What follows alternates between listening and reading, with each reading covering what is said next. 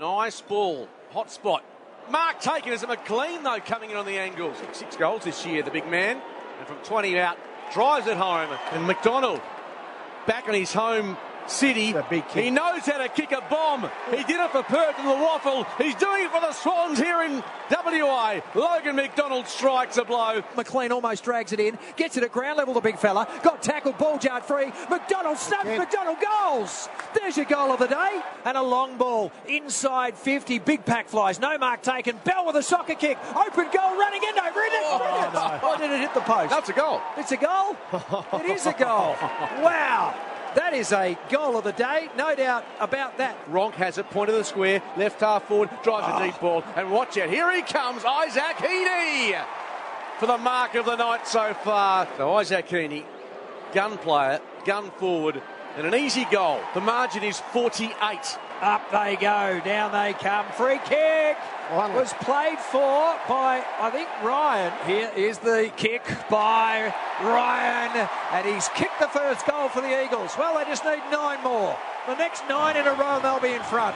They had 1. Again, the kicking's poor. Turnover, and the Swans have butchered the footy for once coming out of defence.